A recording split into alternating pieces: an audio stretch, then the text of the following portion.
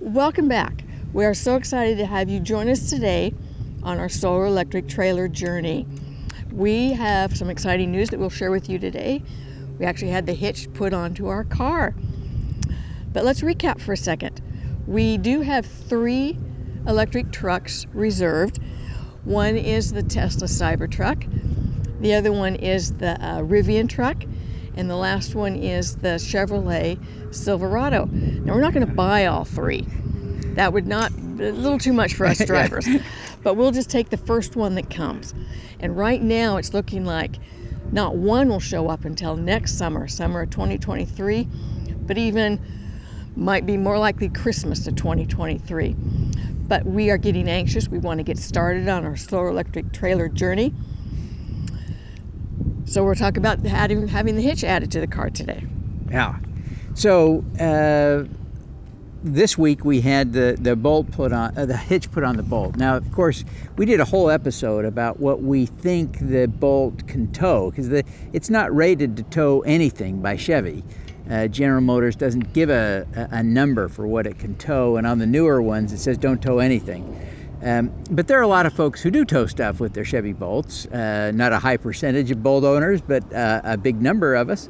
And so we've been trying to figure out what can we safely tow. And you can go back to that prior episode to see our whole analysis. But we basically concluded we think we could go up to 1,600 pounds safely.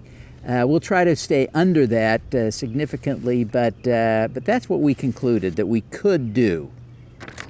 The folks that were authorized to install the Eco Hitch that we chose are in Ocala, Florida, and they're about 100 miles away. We had made the appointment weeks in advance. We'd prepaid for the parts. So we had a 10 o'clock appointment, and it's about a 2-hour drive from Jacksonville, so we left at 8 a.m., and we got there right on time. Yep. The team there at the Electrified Garage, which specializes in work on electric vehicles, allowed us to record some of that. And so we're playing some of that time-lapse video of the install on here.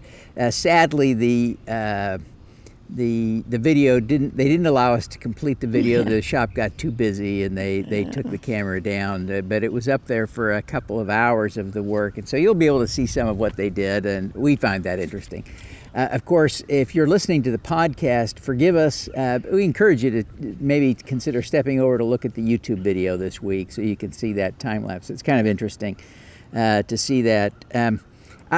I did think about doing this install myself. I found a YouTube video of showing someone installing this very hitch on their Chevy Bolt, and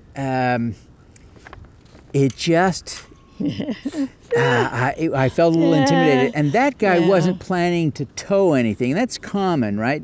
A lot of people that install these hitches on small cars do it so they can put a bike rack or something else on the car attached to a hitch, rather than a rooftop rack. But I wanted the trailer to tow, so we needed all the electronics done as well. Yeah. It just seemed too much for me, so I didn't opt to try that myself. We hired it done. We had that done. We're glad we did. Okay, just a quick minute to show you the hitch. We've got the hitch here. It goes right through. They cut a hole in the actual bumper, which is kind of nice so that it's a little bit more discreet.